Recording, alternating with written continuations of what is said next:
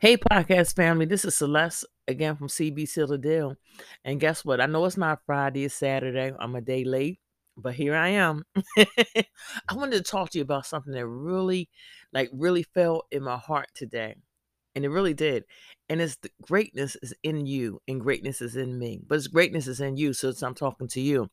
I had to realize that when I come up with an idea or a book thought, a book idea, a title, or anything outside of my scope of reality, because that's what I call it, is beyond my reality, it is because the greatness that's in me.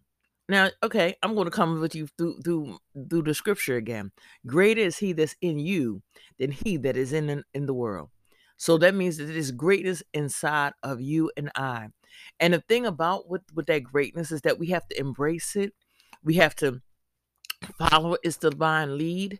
We can't do things on our own. And even when things don't work out the way we envision it to be, because our minds are so small, our thoughts process is so small, we still have to go on.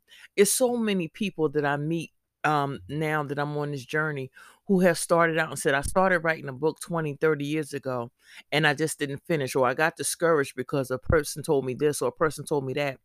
And that was one of the things that I had made a matter of prayer. I said, God, as I go through this journey, don't let me get discouraged. Don't let me get, weary in my well doing. Now, I may be weary, but I got to keep going. And so the thing about it is that I realize and I embrace the greatness that's in me.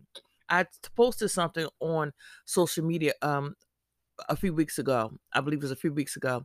And basically it said that when you realize what's inside of you and who you are, when you recognize who you are and realize what's inside of you, it changes your entire game.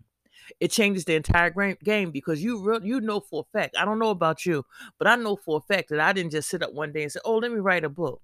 I know it had to be a great inspiration, a greatness that was coming from the inside to the outside of me to help me to write each and every book. And some people say, "How did you write so many books?" I couldn't explain it to you if I wanted to. I have no formula for it. I have no remedy for it. I don't understand it. All I know is that I embraced the greatness that was in me and I went for it. And that's my message to you today, podcast family. Recognize the greatness that's in you and go for it. You know what?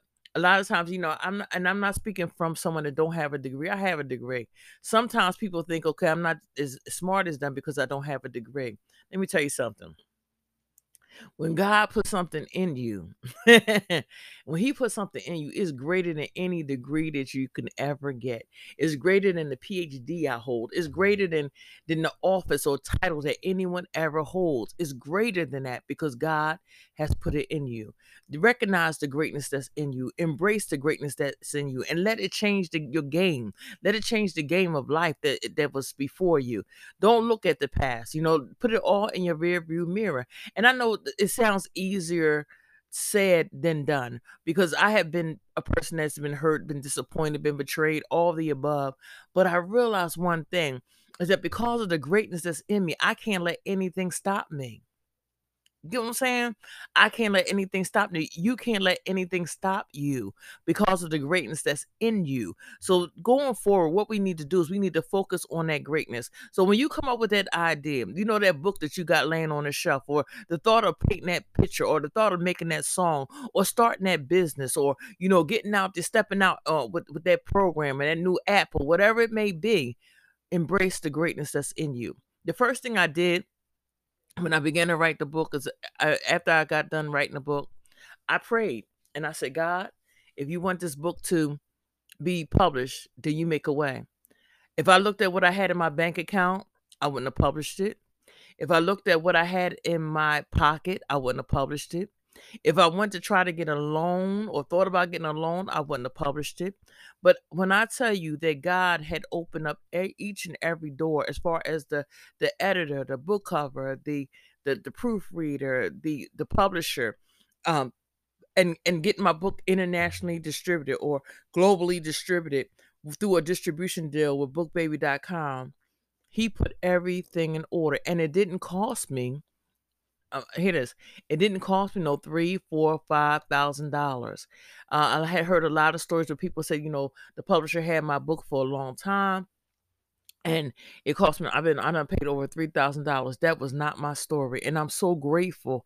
I'm so grateful and the first thing I had to do was embrace the greatness that was in me, realize that the gift didn't come from me, it came from God, and recognizing that who is the owner of that gift and acknowledging him and talking to the commander in chief in charge, because I knew that if he gave it to me, because it was his idea, it was his gift, it was his way, I had to follow his lead.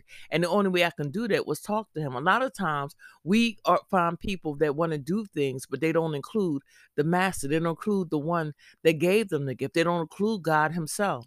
I heard Denzel Washington say, keep God first. Not that that's a new saying, but that's something that people have been saying for centuries. That's something that I knew my grandmother and grandfather said, keep God first. And I found when I kept God first, I tell you the truth. This When people say the sky is the limit, there's no limitations at all.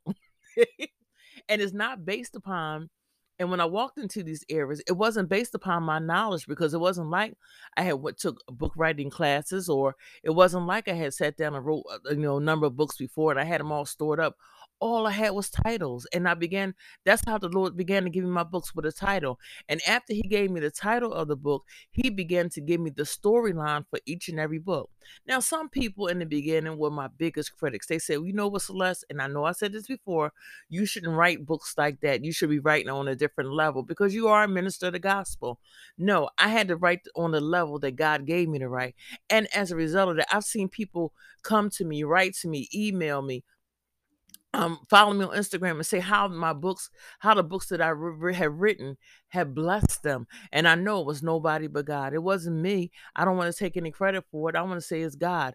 That gift that you have, don't take any credit for it. Recognize it's God. That ambition that you have, don't take any credit for it. Recognize that it's God, because it's the great that's in us that is driving us to do the things we do.